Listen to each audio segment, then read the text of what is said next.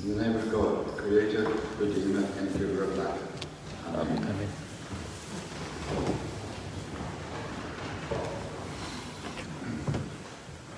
Our Gospel this morning has an interesting story about the disconnect between the life and interests of a 12-year-old boy and those of his parents.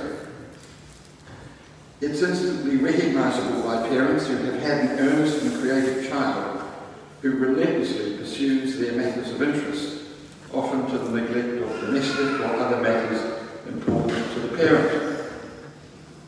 So the story goes like this. Every year, Joseph and Mary, it says, went to the feast of the Passover with a group of relatives and friends, and this was in Jerusalem, so they went from Galilee to Judea. It was quite a journey, in fact. After the festival ended, on this particular occasion, they began the journey home.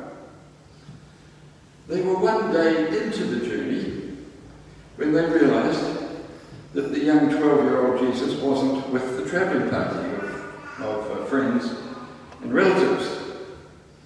Shock, horror, panic set in. So they turned back to Jerusalem.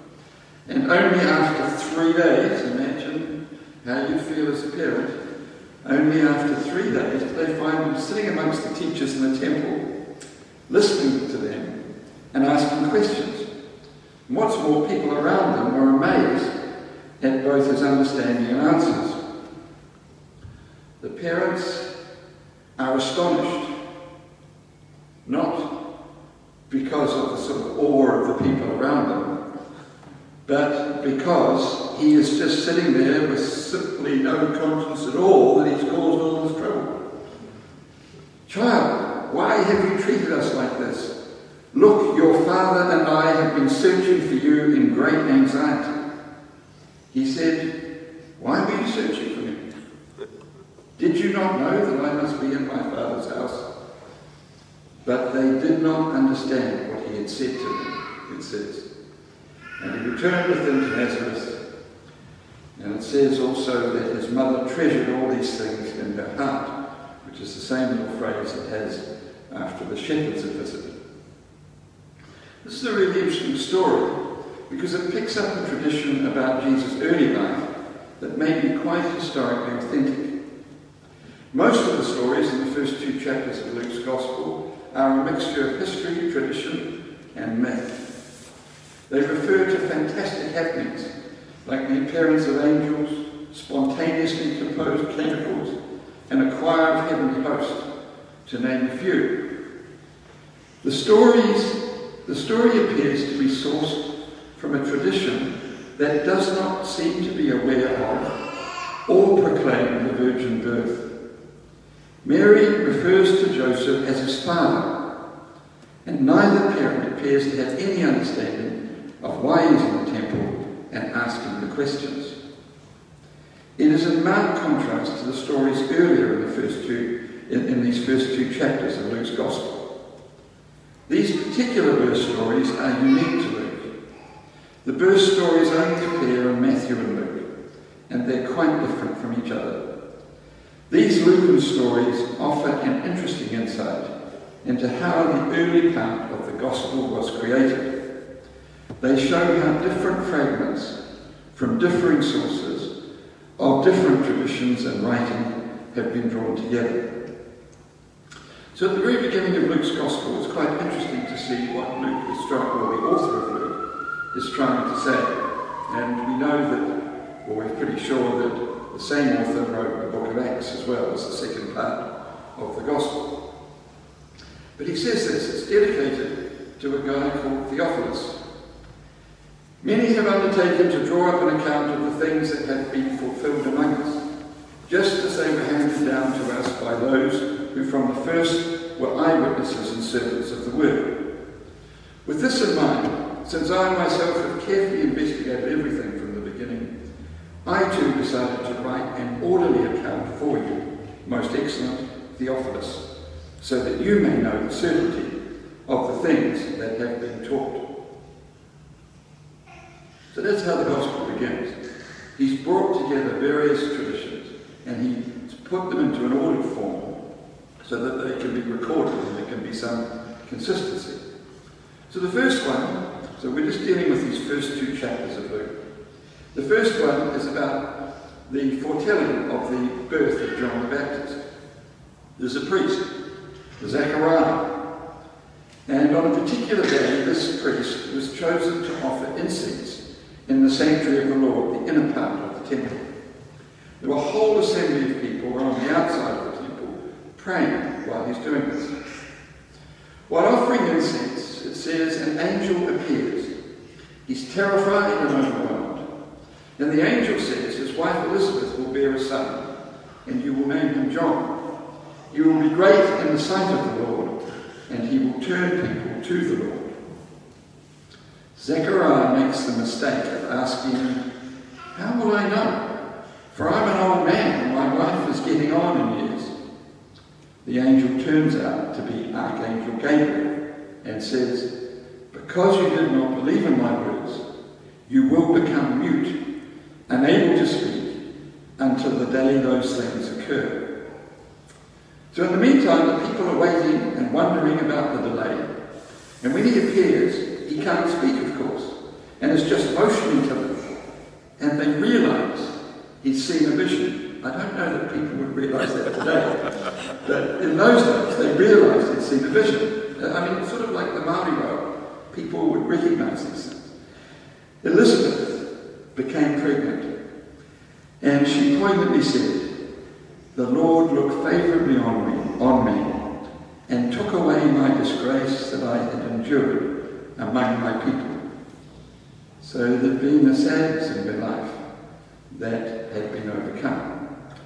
Then the gospel cuts into foretelling the birth of Jesus. And of course everybody's much more aware of the story. The same Archangel Gabriel appears to Mary, who is immediately troubled. Do not be afraid, Mary. You have found favour with God. You will conceive and give birth to a son, and you are to call him Jesus. He will be great, and he will be called the Son of the Most High. The problem is, she's a virgin engaged to Joseph, and so she wonders how this will be. The angel answered, the Holy Spirit will come on you, and the power of the Most High will overshadow you, so the Holy One to be born will be called the Son of God. Unlike Zechariah, she gives the answer the angel is expecting. Here am I, the servant of the Lord. Let it be with me according to your word.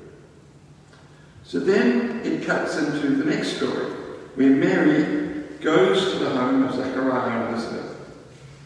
And she greets Elizabeth. And as Elizabeth hears the greeting, the child within her womb leaps. Now, women who've been pregnant told me that this is pretty painful when this happens. But anyway, the child leapt. And it says she was filled with the Holy Spirit and said the words quoted in the Angelus. Blessed are you among women, and blessed is the fruit of your womb. Of course, in the Angelus we had the word Jesus. Blessed are you among women, and blessed is the fruit of your womb, Jesus. Mary responds with a beautiful song of praise, known as the Magnificat, or the Song of the Blessed Virgin Mary, which begins like this. My soul magnifies the Lord, and my spirit rejoices in God my Saviour, for he has looked with favour on the lowliness of his servant. Surely now all generations shall call me blessed. The Canticles were probably written much later in Christian communities, where people have had time to reflect on these events and endeavoured to express their significance in music and chant. So then we cut back to the story of John the Baptist. 8 days after the birth, John is to be circumcised, and he was going to be named after his father Zechariah. But Elizabeth says no. He is to be called John. And they said, as you would in a genealogically based society, but no one in your family is called John. Why would you want to do this? So they motioned to Zechariah, who's still mute, by the way. It's just 9 months They motion to Zechariah, and he asks for a writing tablet and writes, "His name is John." They're amazed, and he immediately opens his mouth, and his tongue is free, and he began praising God in the words we know as the Benedictus, or the Song of Zechariah, another canticle of the church. It was obviously written later in a reflection on these events. Then, of course, are the birth stories and the shepherds, which we've had read in the various services, the midnight mass and the services yesterday. We know these stories so well. The story of the manger, the story of the shepherds, the choir of the heavenly host. But we still haven't got to it this morning's gospel, so this the last piece is that Jesus is presented in the temple. He's presented in the temple as the firstborn male to Mary. There's a guy there called Simeon. He's a righteous and devout man, they say. And he'd been told by the Holy Spirit that he would not see death before he had seen the Lord's Messiah. When Jesus' parents bring him into the temple, Simeon takes him into his arms, praises God spontaneously with the song we know as the Nunc Dimittis, or the Song of Simeon. You recognize. "Now, Lord, let your servant go in peace. Your word has been fulfilled. Mine own eyes have seen the salvation which you have prepared in the sight of all people." There was also an 84-year-old prophet in the temple named Anna, who praised God and spoke about the child to all who were looking for the redemption of Jerusalem. So these are all narratives in the first 2 chapters of Luke. These various narratives and later canticles or songs about the events are brought together in one text. They all contribute to the marvellous Christmas story as we know it. The chapter finishes with our gospel story about the 12-year-old boy Jesus in the temple. This is very different writing from the 3 years of ministry as outlined in the first 3 Gospels of Matthew, Mark and Luke. Those stories follow from incident to incident. Although miracles happen and claims are made, the narratives follow Jesus in real situations and capture the life and dialogue of ordinary people.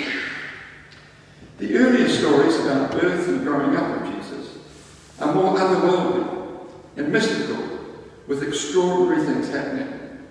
The exception is our gospel story today, which has clearly been plucked from a different source from the traditional virgin birth stories. It does not in any way set out to dispute the virgin birth. It simply seems to be from a source that is unaware of the virgin birth narratives. The gospel stories consist of source documents that have been brought together by the authors. They've been drawn from different communities of faith in order to preserve the witness of the apostles coherently. Our story today is about a plucky young boy who chose to follow his sense of calling over and above his parents' reasonable expectations. It's all part of the rich tapestry of Christmas and Jesus' earliest years. Some kids are prodigies, and it's reasonable to say he was probably one too.